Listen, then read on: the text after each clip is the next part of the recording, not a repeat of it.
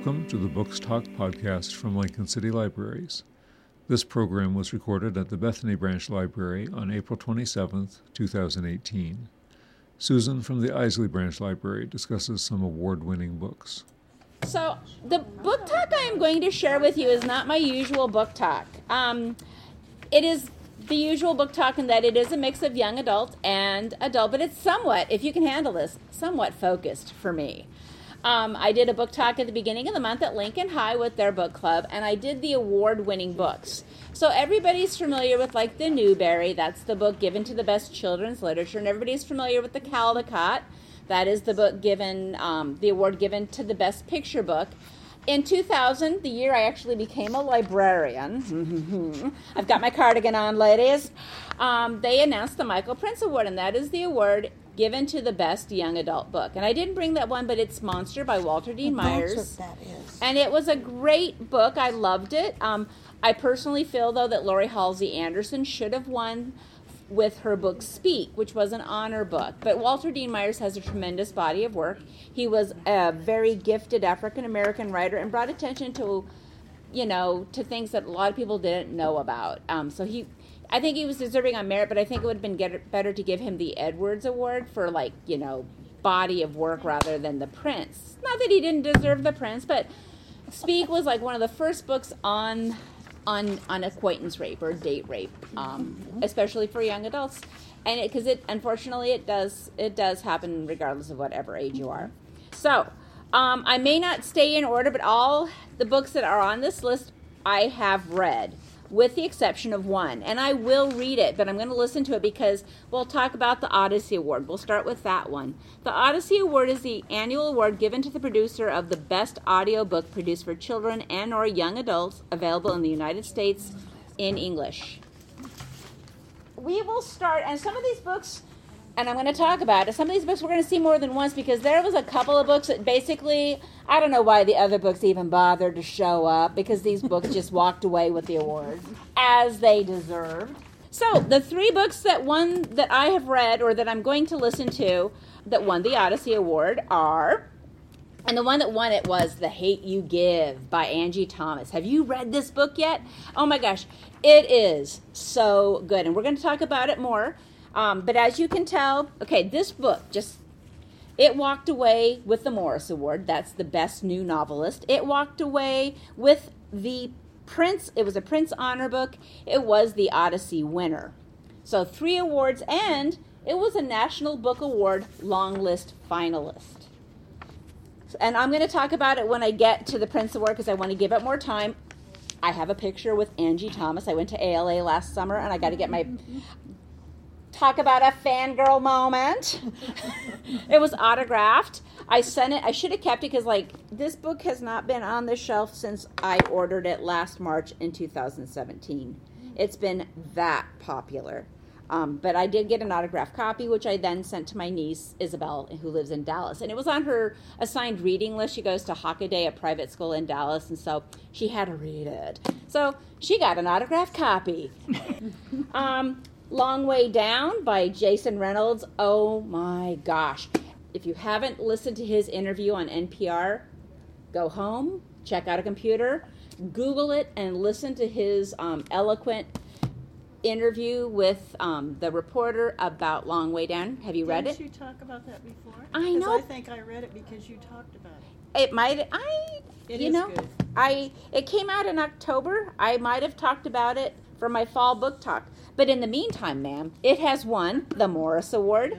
Yeah. It has won the Prince Award. And I think that covers it. Had me crying, that's for sure. Okay, so usually usually Jason Reynolds writes in prose. He writes traditional books with chapters. This is a novel in verse. And in the interview, he said that he wrote this book in verse for a reason, because African-American young men don't typically read.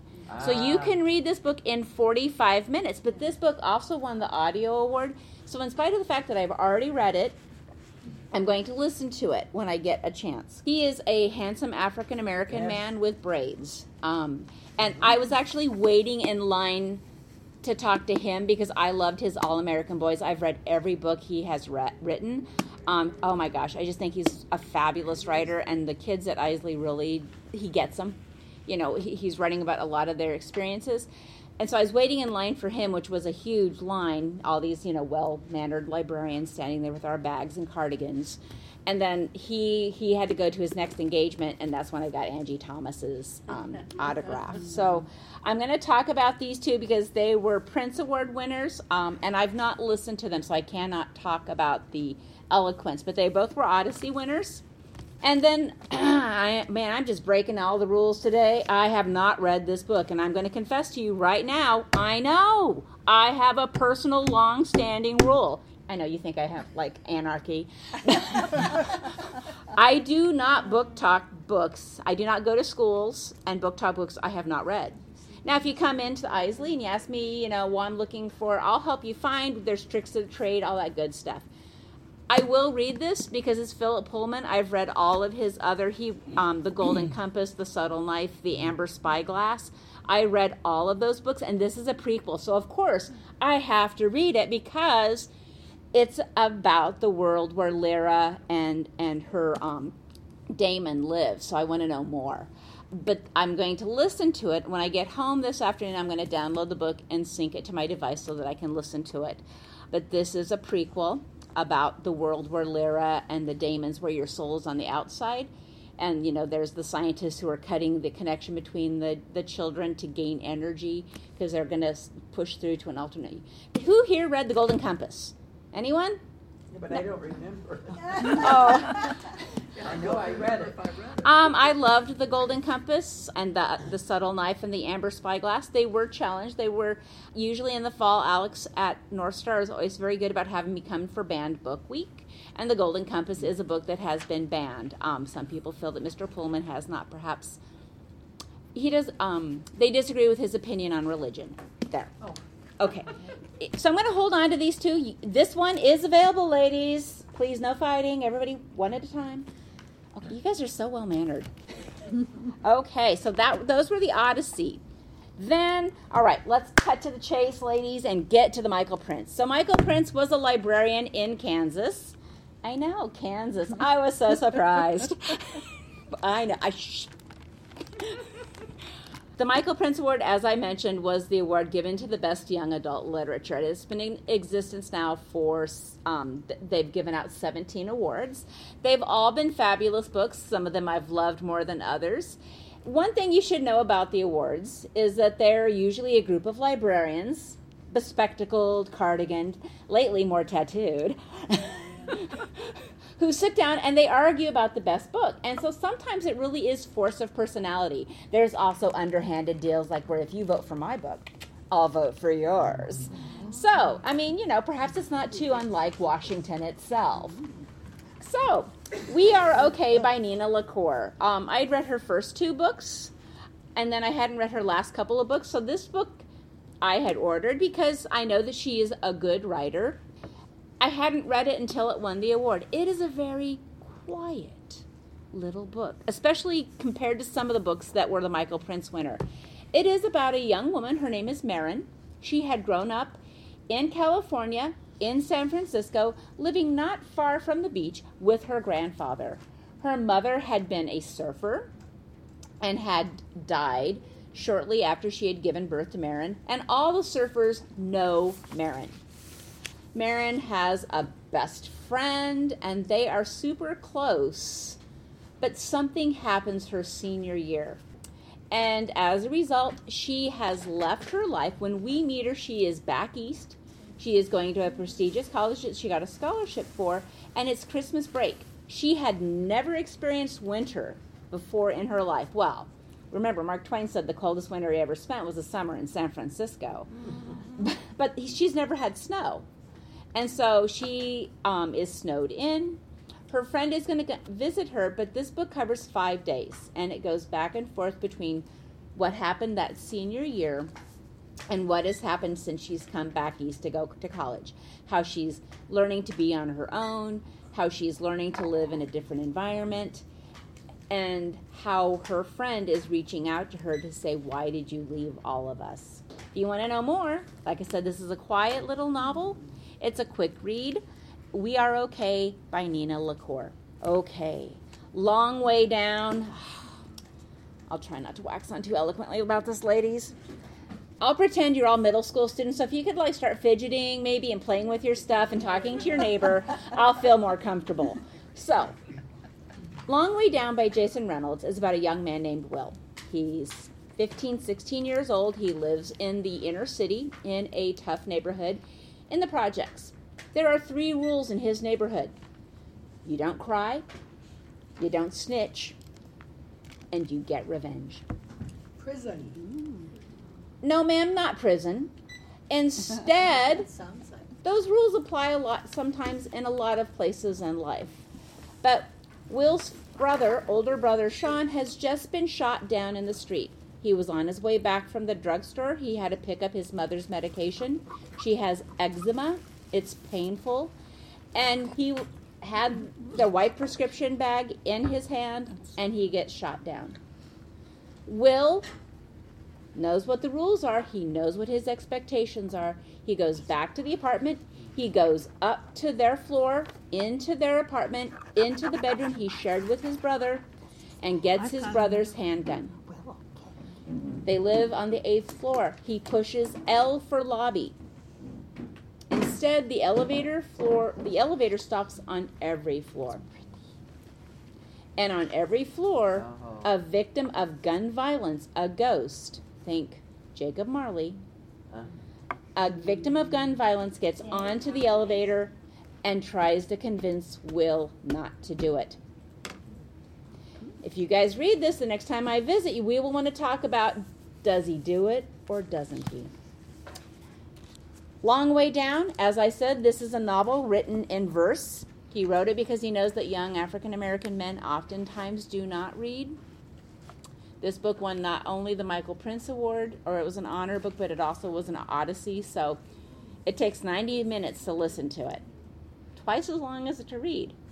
But it is, whether you listen to it or read it, it is worth reading. So this one is nonfiction. It was both the winner for the Michael Prince and the nonfiction, so I'm not going to let it circ until I get to nonfiction. I believe we all know who Vincent and Theo, the Van Gogh brothers, are. So this is by Deborah Heligman, and she read 658 letters to write this book. She did meticulous research. And while I really enjoyed this book, I knew that Vincent and Theo were brothers, but I had no idea to the extent that Theo supported Vincent. Vincent has some struggles. The whole family as a whole struggle with mental illness. We need to get over this, people. Some people have diabetes. Some people have high blood pressure. Some people are bipolar. Some people are schizophrenic. It's just like anything else, and we need to get over this whole thing about mental illness. The time, 1887, though, 1800s, different time. So, Vincent really, for the most part, never worked, and was dependent, much like Blanche Dubois, upon the kindness of strangers, or in this case, his brother Theo. But Theo really, really, really was quite encouraging to him. So Deborah Heligman read 658 letters to write this book. It is meticulously researched. Having said that, and I didn't bring it, but I would urge you strongly. I know, you're thinking, everything you've done, Susan, has been strong. I would urge you to read her first book that I read, which I loved. I took it out for Teen Read Week. I told kids, if you liked Edward and Bella and Twilight, do I have a romance for you? Charles and Emma, The Darwin's Leap of Faith.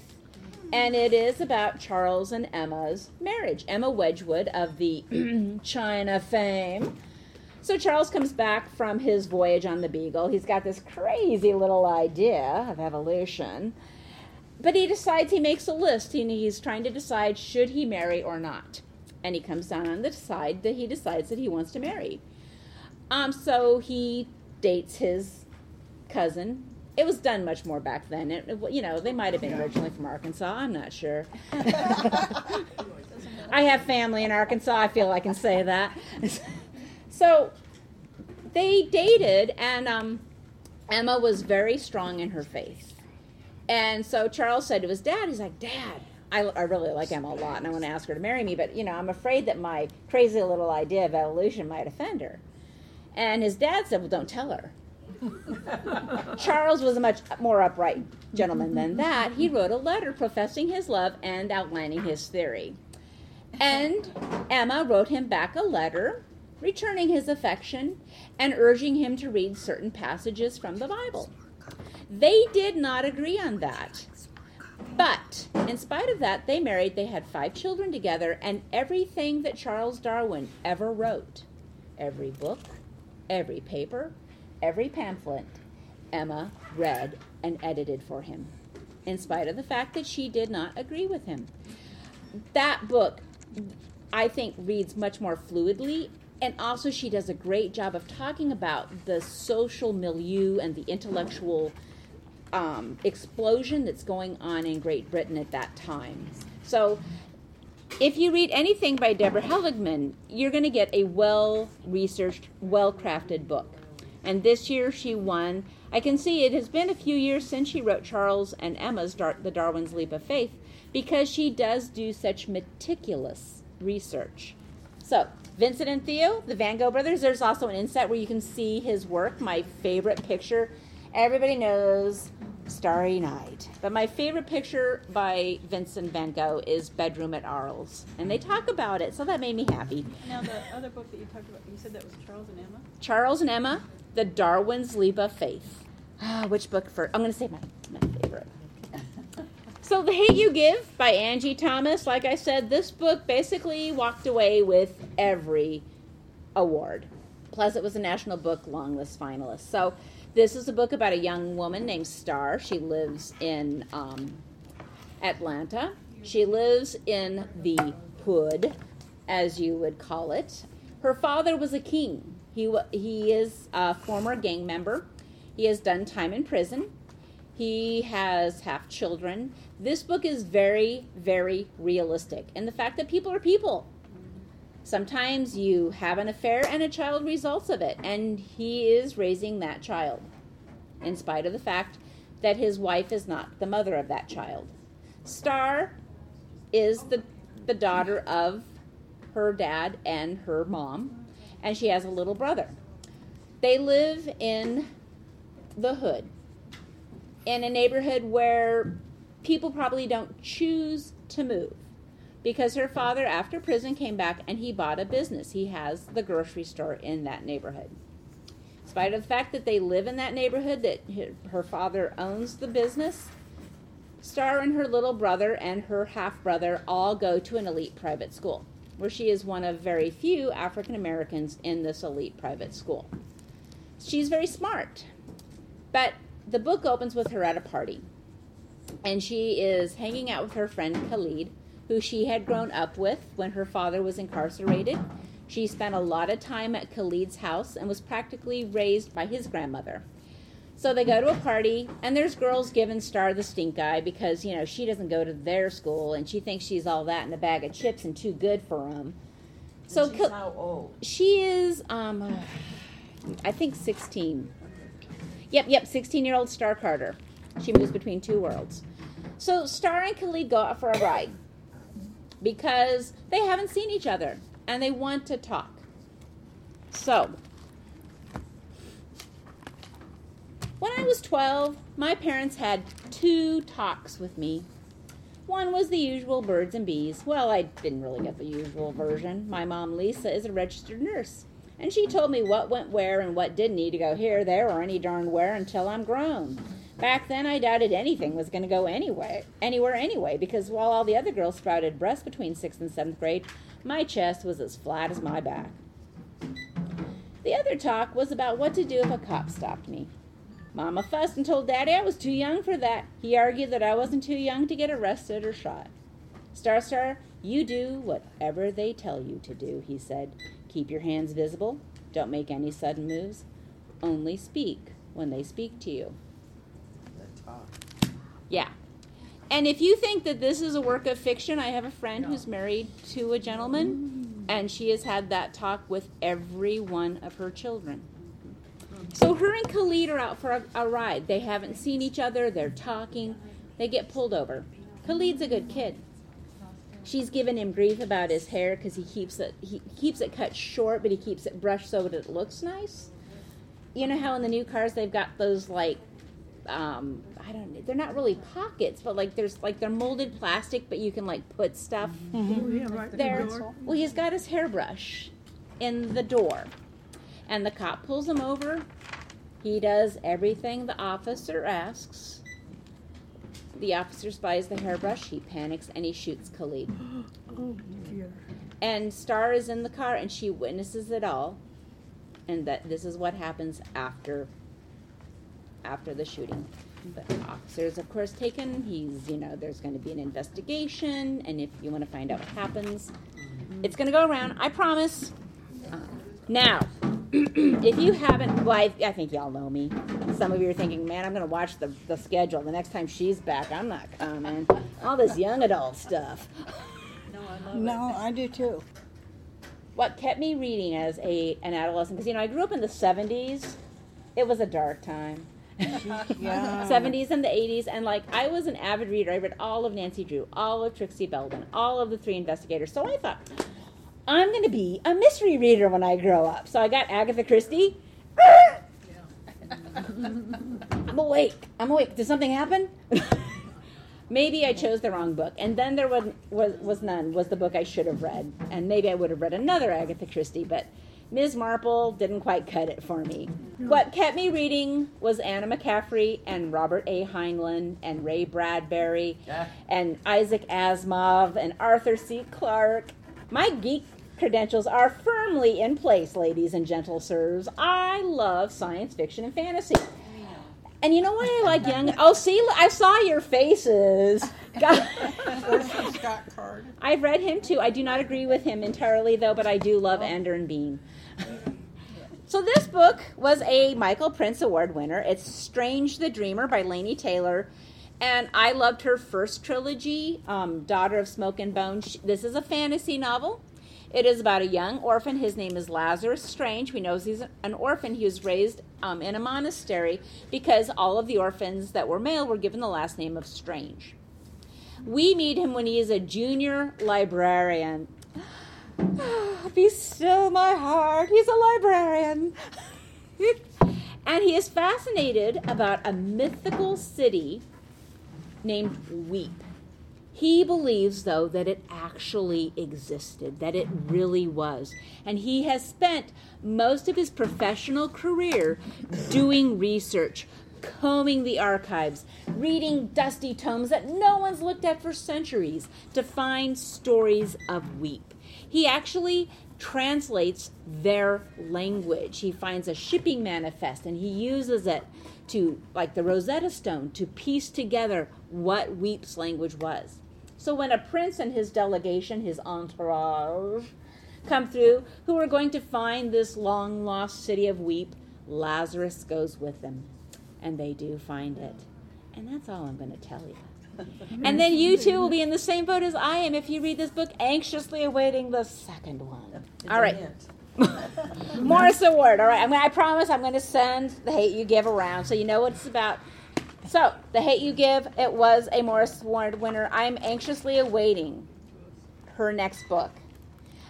Okay. Oh. So my next books that I'm going to share with you are the Morris Awards. And again, The Hate You Give was a Morris Award winner. So these are the first. It was first given in 2009, and it honors a book published by a first-time author writing for teens and celebrating impressive new voices in young adult literature. So, and this is, I book talked this to Lincoln High. It's Starfish by Akimi Don Bowman. And I said, right now Nebraska's kind of big in the young adult world. There's like 2 or 3 books now that actually take place in Nebraska. Stephanie Perkins' Stranger in the House does take place in Nebraska. And Miss Perkins, who's not originally from Nebraska, actually did a bit of research. And guess what she knows we're known for? Football. Yep. As a native Nebraskan, it pains me, no offense. I know a lot of people love the game. It brings a lot of money to the city. But there is so much more that is wonderful about Nebraska that no one ever knows about. But I will credit Miss Perkins that at least she did her homework, and she made a reference to the football team. That was pretty much, and it was a rural community. So there's that. Akimi Dawn Bowman I'm not sure if she did her homework. The main character lives in Nebraska, Kiki. Her name is Kiki Himura. She is half Japanese, half European American. They live in Nebraska, and that is the only mention ever. Like, there are no landmarks. She doesn't name a city. They don't go to Westroads or Crossroads or South Point. So all that she didn't even mention football. Poor Mr. Frost. So, but it starts in Nebraska, and Kiki is a talented artist. She is a senior in high school. She is hoping to escape her family, who is, I think I can safely say, toxic. Her parents are divorced. Her father has remarried, and once you meet Kiki's mother, you can't blame him, because she is a narcissist. It is all about her. And she's made all three of her children's lives pretty much miserable. Each of the children deal with their mother differently. But Kiki is the one who takes it personally and who basically keeps coming back for more abuse. She's not physically abusive, but she is mentally abusive. So when Kiki doesn't get into the art school that she has set her heart on, remember how they would say have a safety school? Yeah, Kiki didn't listen. So it's graduation, and a childhood friend is back. He and his family had moved to California. They reconnect, and Jamie says, "Why didn't you come back? My parents really miss you. Why didn't you come and visit California for a while?" So she does, and it changes her life. It changes how she sees herself. She connects with an artist. He encourages her to continue to explore her talents, and in the meantime to apply in art schools that are in California. If you want to find out what happens, you'll want to read Starfish by Akimi Dawn Bowman. Takes place in Nebraska. That's all I can tell you. I don't know where in Nebraska because they dropped no hints. Nebraska is kind of a blank canvas. This was a very hard book to read. It is well written. It reads easily. It wasn't the language. It was the subject matter that made it painful. The name of the book is Devils Within by S.F. Henson. And it is about a young man named Nate. Nate was 8 the first time he stabbed someone. He was 11 when he earned his red laces, a prize for spilling blood for the cause. And he was 14 when he murdered his father and the leader of the fort, a notorious white supremacist compound, in self-defense, landing in a treatment center while the state searched for his next of kin. Now in the custody of an uncle he never knew existed, who wants nothing to do with him, Nate just wants to disappear. He's enrolled in a new school under a false name, so that no one from the fort can find him, because they want to take revenge. He struggles to forge a new life, trying to learn how to navigate the world where people of different races interact without enmity. But he can't stop awful thoughts from popping into his head, or help the way he shivers with a desire to commit violence. He wants to be different. He just doesn't know where to start. Then he meets Brandon, a person the fort conditioned Nate to hate, to despise on sight. But Brandon's also the first person to treat him like a human being instead of a monster. Brandon could never understand Nate's dark past, so Nate keeps quiet, and it works for a while. But all too soon, Nate's world comes crashing together, and he must decide between his own survival and standing for what is right, even if it's not easy. So, I read this book. I liked this book. I liked Nate. He wants to do right. It was an incredibly hard book to read for me. The author talks about the research that she did to write this book. She is from the Deep South. The fort and the neo-Nazi group that lives there are fictional, but they are rooted in fact. They are amalgamations of several different groups that currently operate in the United States and abroad. A real compound like the fort exists in Alabama and in other parts of the country, and the methods the fort uses to spread its hate, white extinction website, racist notes and Easter eggs, flyers, media training, boot parties, red laces, all are real. The hate incidents in this book are also real. I relied heavily on data and research collected by the Southern Poverty Law Center, whose website is full of informative resources like their hate map, which shows the number and location of every hate group in the United States. All the statistics in this book are accurate as of the date of publication. but it is not a static number. These groups move, shrink, grow, and change. If you want to know the most recent number and be aware of hate groups in your area, and then she gives the website. It's the world we live in. We can change it, but it's sometimes got to be one person at a time, and it's got to be enough people standing up to say that it's wrong. Devil Within by S.F. Henson. Okay, Dear Martin by Nick Stone was a Morris Award winner, and this book shares some similarities with The Hate U Give. It is about a young man named Justice. He is an honor student. He has been accepted to Yale. He goes to an elite, prestigious private school in Atlanta. He does not know Star, just FYI, okay? He is one of 3 African-American students in his school. He's a scholarship student. His mom is a single parent. She works long hours, and he lives on campus. The book begins with him getting arrested. He is rescuing his ex-girlfriend. She's a piece of work. She looks European American, but she is biracial. Her father is African American. Her mother is like a Norwegian supermodel. I know. Sometimes there are elements of fantasies in these books. And she is inebriated to the point where she should not be driving. So Justice got a text from a friend saying that, she's going to drive. She's in no condition to drive. So he goes to find her, and he's trying to get the keys from her to her Beamer out of her hands so that she won't drive and get killed or a DUI. So a policeman pulls up. Sees a visibly African-American gentleman wrestling with a young woman who appears to be European American. Doesn't matter that she's inebriated. Doesn't matter that she can, barely stand, let alone talk. He gets arrested. He spends 3 hours sitting on the curb in a zip tie handcuffs until finally one of the teachers comes and says, yes, this is a student at our school. He is, her ex-boyfriend. He was not trying to carjack her car. He doesn't get arrested.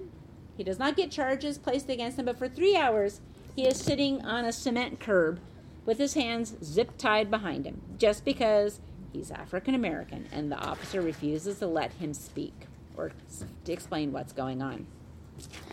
So the title comes from the fact that he writes letters to Martin Luther King. You probably have all seen the bracelets, What Would Jesus Do? Justice, What Would Martin Do? So Martin goes to the school. He has a class called Social Evolution. It's a current events class. And he's in it with his best friend Manny, who is also African American. But Manny's parents are well educated, very successful professionals who own their own business. And so Manny is there not only because on merit, because he has the grades, but he's also there because his parents pay the tuition to allow him to go to this private school. Manny and Justice are friends, but there are students. They're one of 3 African American students in this school. So they're sitting in class, and Jared, one of their Caucasian classmates, says that racial discrimination is a thing of the past, that it doesn't happen anymore. And Justice doesn't feel like he can say anything because he's a scholarship student. And Jared points to Manny and says, well, look, you're here, your parents, there's no racial inequality because, your father owns his own business. He's got more money than I do. You drive a better car than I do. And one of the European American students, who happens to be Jewish, points out it's difficult to pull yourself up by your bootstraps when you can't afford boots or even shoes. It's a quick read. It was a good read. I am glad that books like this are getting published. A lot of my adolescents, they read this book. Some of them are living it. I mean, when I go for Teen Read Week, I bring historical books. My degree is actually in history with a minor in political science. Not that I have an agenda, but they need to know history. Yeah. You might have seen the article that 41% of the people don't know anything about the Holocaust, and 66% of millennials just don't know. That horrifies me. Not only that, we forget so fast. Well, that's something we need to not forget, and we need to not forget that before 1963, the Civil Rights Act was not passed. I mean, it's still a relatively recent thing. Right. And personally, I am horrified that it took that long, and the kids are horrified too, but they don't know anything about that. And so, when I will give them dates, I'm like, what year was the Civil Rights Act passed? They don't know. FDR is spinning like a top in his grave right now because there are very few students, when I ask what happened on December 7th, 1941, they have no Vietnam. But one of the things I do when I take books out to the middle schools and the high schools, when I share them with students, because one, I bring a whole bunch of different books. I bring nonfiction, I bring graphic novels, I bring science fiction, I bring regular fiction, because I want them to see the diversity of choices they have in Lincoln City Libraries. I also want them to see themselves when I'm book talking. I try to they make might want to read. that, and I want to make sure that I have a diverse group of students. So I'm really happy that more and more books like this are getting published. Yeah. I wish this is a painful subject matter. It needs to stop happening. Sorry. It happens regardless in every culture, though. The name of this book, and this was a Morris winner, Saints and Misfits. It's a novel by S.K. Ali. She is a teacher in Toronto who's writing on Muslim culture and life has appeared in the Toronto State. Her family includes Muslim scholars currently listed in the 500 most influential Muslims in the world, and her insight into Muslim culture is both personal and far-reaching. She lives with her family and a massive, he'd say muscled, cat named Yeti. So she has a cat. So this is a book about a young woman named Jenna. Her mom is very unusual in that she is the only diverse person in their mosque. And we meet her on the beach. And she has, and I know this, I've asked a Muslim student that volunteered with us, and I also know this because my sister-in-law converted to Islam when she married a gentleman from Lebanon. So, a lot of times we see the women wearing the hijabs and the abaya. You don't have to wear that. It's a choice.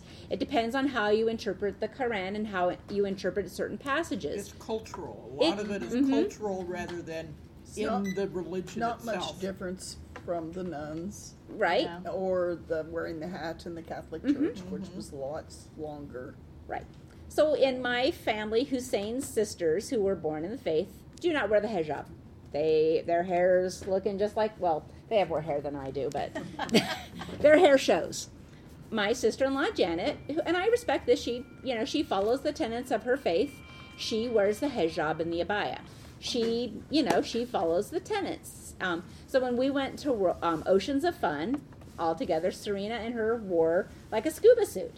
And that's what Jen is wearing at the beginning of this book. She's at the beach and she's wearing a bathing suit that conforms to the modesty principles because that's what she believes in. Her mom is not making her wear it. Her father doesn't even want her to wear it. He's like, you don't need to wear that. Your mom's not here. And she was like, you don't understand. I'm doing this because I want to wear it.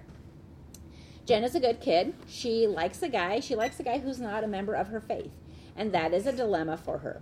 The problem, the misfit, she says there are 3 types of people in this world. Saints, those special people moving the world forward. Sometimes you gaze right through them, or at least I do. They're in your face so much you can't see them, like you can't see your nose. Misfits, people who don't belong, like me, the way I don't fit into Dad's brand new family, or the leftover one composed of Mom and my older brother, Mama's boy, Muhammad. Also, there's Jeremy and me, misfits, because although, literally speaking, Jana and Jeremy sound good together, we don't go together. Same planet, different worlds. But sometimes worlds collide and beautiful things happen, right? And monsters. Well, monsters wearing saint masks, like in Flannery O'Connor's story, like the monster at my mosque. People think he's holy, untouchable, but nobody has seen under the mask except me. So, Jenna likes Jeremy. Jeremy is European American. He's not a Muslim. And so, she, in theory, would not be allowed to date him, but they're friends, and she does have a huge crush on him. The monster is a gentleman at her mosque who has memorized the Quran, and everyone thinks that that's wonderful. He doesn't speak Arabic. He doesn't understand what he's memorized, but he's able to quote passages from it. And everybody thinks that he is like, oh, saint. What they don't know is that this gentleman groped Jenna at a party, that he behaved in a less than saintly manner. And I bet he found a passage to justify it. Well, that could be argued for every text, but Yes. Jenna has to find the fortitude to call him out. And it's about her family. Her older brother, Muhammad, has moved back. He has fallen in love with a young woman in their mosque named Sarah. And Jenna's mom and her brother and her all do follow the tenets, even though Jenna's mom did divorce her husband. And they can do that. Muhammad wants to date Sarah, but he has to have a chaperone, and that's why he keeps asking Jenna to be the person who goes on the dates with him so that he can continue to court this girl. So it's a family story. It's a story of Jenna finding the strength to call this gentleman at her mosque out for the behavior that he did. And it's a look at a culture that maybe not everyone is familiar with. But I think it's important because I have a lot of kids who come from all over. One of our GoPost students is from Turkey, which made me super excited because I get to use my Turkish with her. I love Turkey. It was a fun country to visit. So every time she does something, I keep saying, teşekkür, teşekkür, which is thank you in Turkish. I try to learn please and thank you in every country I visited, so. All right, nonfiction. And then, ladies, you're going to be able to go out and get pedicures, go have lunch, check out books. So I had more nonfiction books on here that I'd read, but when I put them on hold, they didn't come back. So one was about photojournalism. It was about Capra and Tarot and its Eyes of the World. That one was really good. So, nonfiction, Vincent and Theo, the Van Gogh Brothers by Deborah Heligman, was the winner. Yay! One of the other honor books was #Not Your Princess. Voices of Native American Women, edited by Lisa Charlie Boy and Mary Beth Leatherdale. And I did read this book. It's a slender volume, ladies, for those of you who evaluate your books by how skinny they are. That's what my middle school friends do. This is a book, and I struggled with it. I even struggled with Long Way Down. Poetry is lost on me. Unless it's Shel Silverstein or rhymes, means nothing. So this is a collection of poetry by Native American women. And this was the one that spoke to me most because it was written in graphic novel format. Yay! Comic books! I used to work in a comic book store. And this is a tale of two Winonas. And so it's about a young woman. I guess there was an Indian legend about a young Indian maiden whose father had arranged a marriage for her with a white man who had three faces. He was a trapper, he was a white man, and I think he was a liar. Anyway, she doesn't want to marry him, so she throws herself off a cliff. That was the first Winona. And so here she is like, I'm not that Indian maiden. And she goes, and I also wasn't named for our tragic, nymph. I'm not named after Winona Ryder. I am just named Winona. So this is a novel in poetry. It's also visual art. So this is a woman who is showing how, a lot of people see Indian maidens as like, ooh, a sexy, Indian person. But this is actually their traditional dress. So she has a photo series where she documents it. So this is through art and through poetry, how they basically kind of take back their lives. Like, we are so much more than what you were pigeonholing us into. So, and I will refer back to that book in a bit because I struggled to read it because I have poetry. It's a personal failing. I admit to it. My husband reads poetry. That's because he's an English professor. This book, The 57 Bus, A True Story of Two Teenagers and the Crime That Changed Their Life by Dashka Slater, was my favorite. It was so good. This is a true story. It is about Oakland, California, and the author talks about how Oakland is such a diverse. It is one of the most culturally diverse cities in the United States, and it's also one of the most socioeconomically diverse cities in the United States, where the stretch between the well-to-do or the well-heeled and those living in poverty is huge. If it weren't for the 57 bus, Sasha and Richard never would have met. Both were high school students in Oakland, California, one of the most diverse cities in the country, but they inhabited different worlds. Sasha lived in the middle-class foothills and attended a small private school. Richard lived in the economically challenged flatlands and attended a large public one. After school each day, their paths overlapped on the bus for a mere 8 minutes. But one afternoon, a single reckless act left Sasha severely burned and Richard charged with 2 hate crimes and facing life imprisonment. The case garnered international attention, thrusting both teenagers into the spotlight. But in the 57 bus, author Dashka Slater shows that what might at first seem like a simple matter of right and wrong, justice and injustice, victim and criminal is something more complicated and something far more heartbreaking. This book is researched to the detail that Deborah Heligman did for Vincent and Theo. While she did not read 658 letters, she interviewed everyone involved in the case. She talks about how the adolescent brain, people thought, okay, the brain stops developing at age 6. Like between 11 and 13, your brain starts developing again, which would explain some of the things like my father would ask, what were you thinking? Well, it seemed like a good idea at the time. I literally thought that I had thought it through. Little did I know that your brain starts developing again between 11 and 13, which sometimes does lead to irrational, in my case, dumb, but not life-threatening decisions. So Richard is a good African American. He's a nice kid. He's not the best student. He's had some trouble. His mom is a single parent. He was in the foster care system briefly because of truancy. And he is on the bus with Sasha. Sasha is a person who is agender. And the author talks about how, as she's referring to the people involved in this case, she tries to use the pronouns that they prefer. And Sasha was born, his middle name is Alexander. And when he told his parents that he was agender, without gender, he prefers to be called Sasha. Sasha can be either male or female. Sasha feels most comfortable wearing skirts, waistcoats, ties, and hats. So Sasha was reading Anna Karenina in the back of the bus. They fell asleep, and even the parents, as they're doing the interviews, the mom admits that she struggles sometimes using the appropriate pronoun with their child. So Sasha had fallen asleep on the bus reading Anna Karenina, and Richard and his cousin and a friend had gotten on. They had a basketball, they were joshing around, they were being stupid, not maliciously stupid, but they were being kids. And so, Richard had a Bic lighter that he kept trying to flick, and it would splutter and go out. And he'd flick it again, and it would splutter and go out. And he would flick it, and it would go splutter and go out.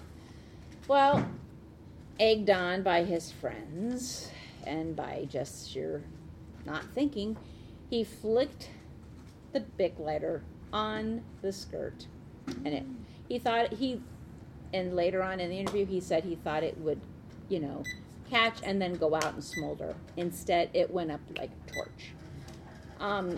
Sasha suffered third-degree burns on 20% of their lower body. The story begins.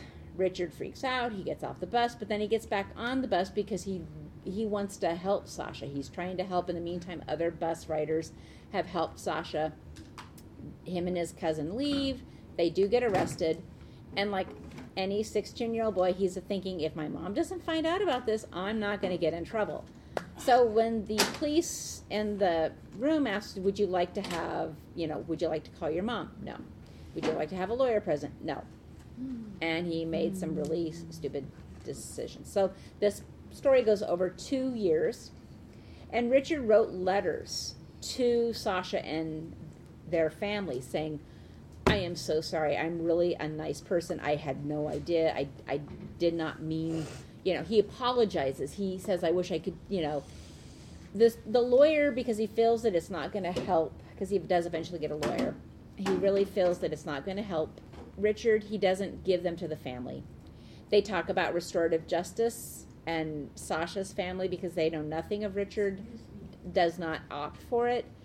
Ultimately, everything gets cleared up. I mean, Richard does go to prison, but he does not get tried as an adult, and he will be released, and hopefully his life will not be as adversely affected as if he would have been tried as an adult.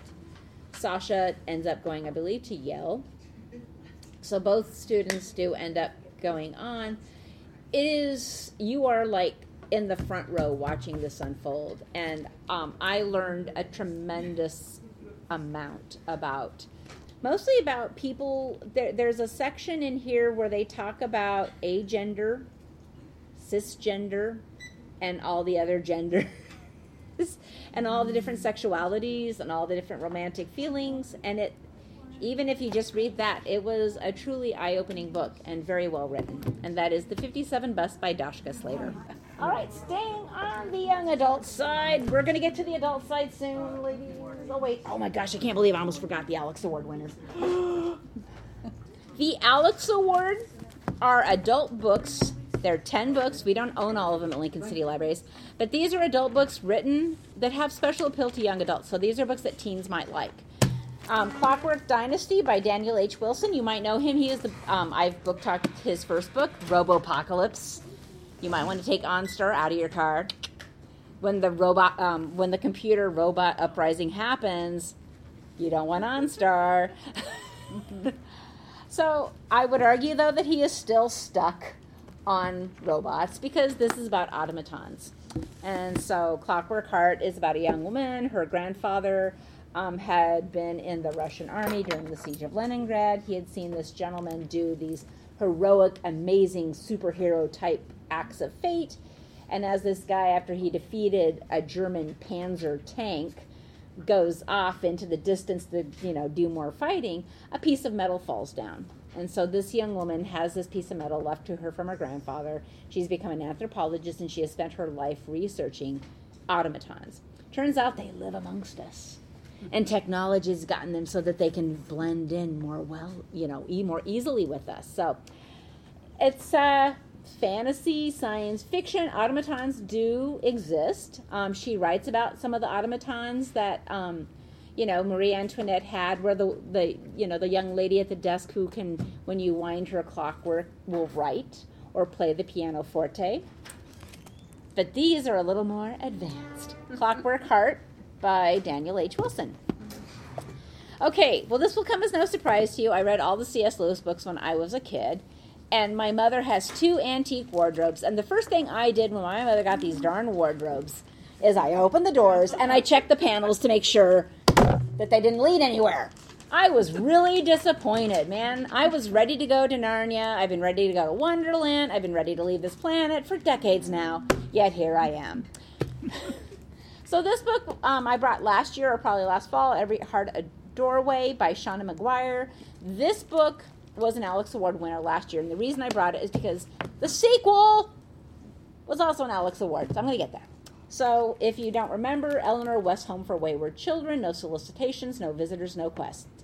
Children have always disappeared under the right conditions, slipping through the shadows under a bed or at the back of a wardrobe, tumbling down rabbit holes and into old wells, and emerging somewhere else. But magical lands have little need for used-up miracle children. Nancy tumbled once, but now she's back. The things she experienced, they change a person. The children under Miss West's care understand all too well, and each of them is seeking a way back to their own fantasy world. But Nancy's arrival marks a change in all at the home. There's a darkness just around each corner, and when tragedy strikes, it's up to Nancy and her newfound schoolmates to get to the heart of things, no matter the cost. So Miss West had actually gone to a magical reality herself. She came back and she has formed a school. So if you have a daughter or a son who's gone away and then comes back and they're not the daughter or son you remember and you want that one back, you're going to send them to this private school where, Miss West assures you that, oh, yes, we'll take good care of your little precious muffin.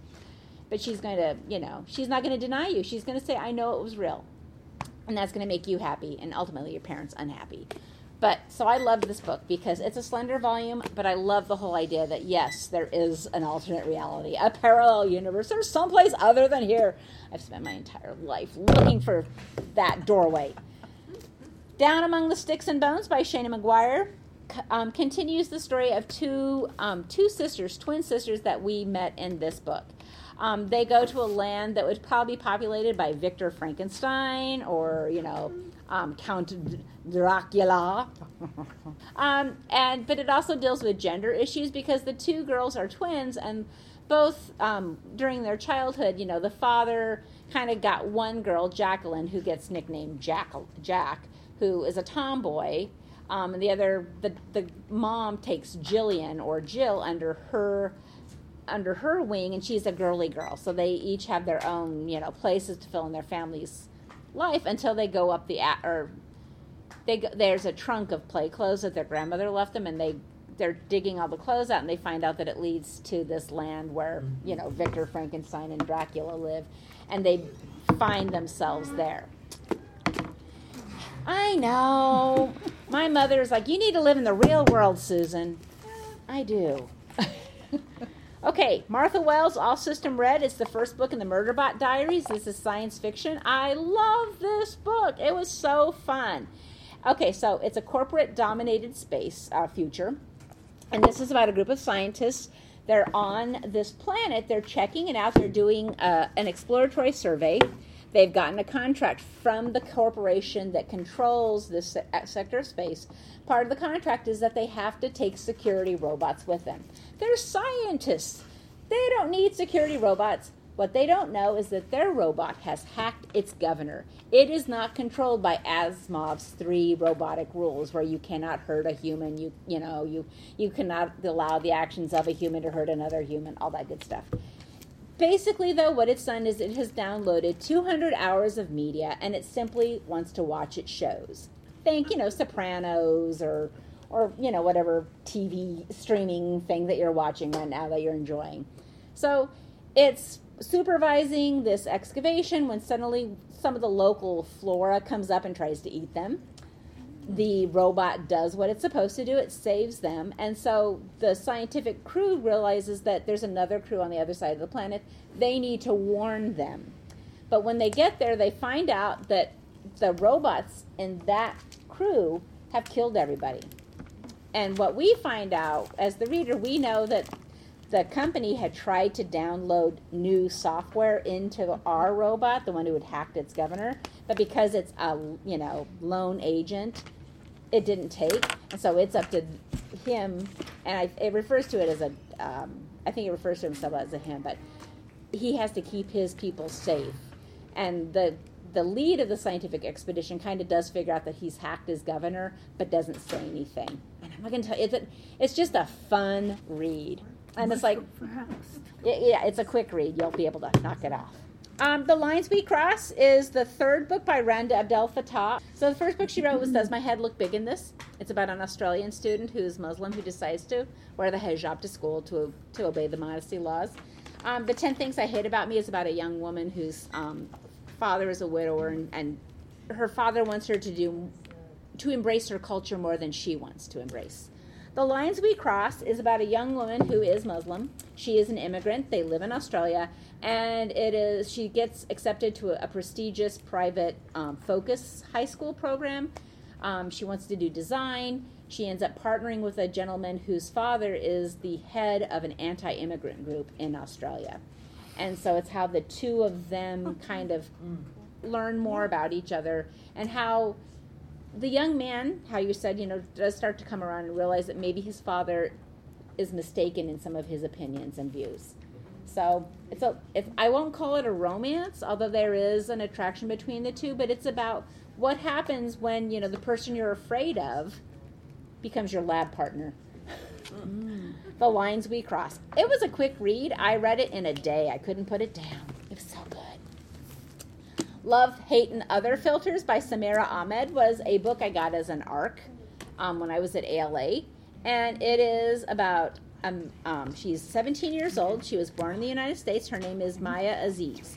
So she is a good Indian daughter. Her parents, of course, are already talking about finding her a suitable boy. They want her to go to school with, close to home so that she can live in home, because they are Muslim, and so they're talking about suitable boys. They want her to go to school. They want her to live at home. She has a dream. She wants to be a photographer. She wants to make movies, and she wants to live in New York City. And what happens, though, is that there's an act of terrorism in their community, and it's about how everybody reacts and how they start to view. Even though Maya and her family and her neighbors have lived here forever, suddenly people in their community are looking at them like, Love, Hate, and Other Filters by Samira Ahmed. A Quiet Kind of Thunder is a graphic novel, or excuse me, that's not a graphic novel. It's a young adult novel. Steffi is selectively mute. She can talk. She has the ability to talk, but she usually chooses not to. Okay. And she's at the beginning of her high school career. Her best friend has elected to go to another program. She wants to be a veterinarian, so she's going to a science-based high school. And Steffi is stuck, without the person who's always been kind of the ambassador, the interpreter for her. In all of her classes, she has, people who will interpret for her. And her day changes on the first day of school because there's a new student in her class, Rice, who's just transferred from another town, who is deaf. And so, of course, they are grouped together. And in spite of the fact, it doesn't always work out this way, but in this case, in this story, they do fall in love. And Rice ends up kind of drawing Steffi out of herself. Doesn't get too physical, but it's a good story. Just a slice of life. How many of you read Helter Skelter? Or wait, no, I'm sorry, wrong book. Back up. In Cold Blood. In Cold Blood by Truman Capote. All right. Yeah. I have not read that book. Oh. I know. Well, it was always stolen from the library when I was of age, where it would have been interesting. Well, Amy Brashear, who's from Kansas, decided to write a book about it. This is her first book. It was not a Morris Award winner, but I did read it because I was intrigued.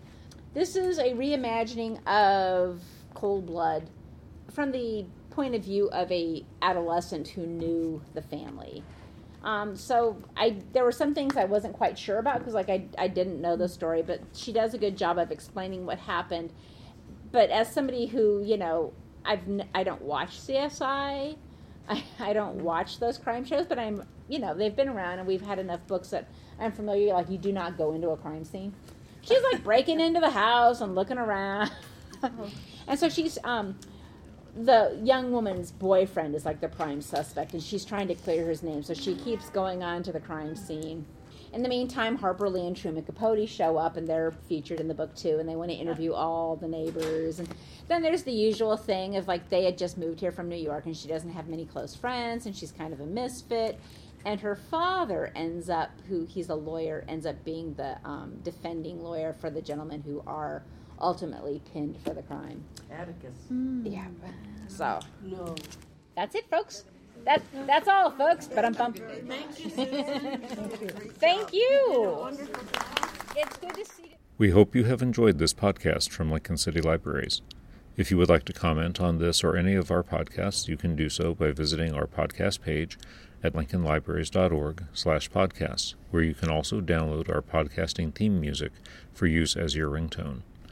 You can become a fan of our podcast by searching for Lincoln City Libraries podcasts on Facebook.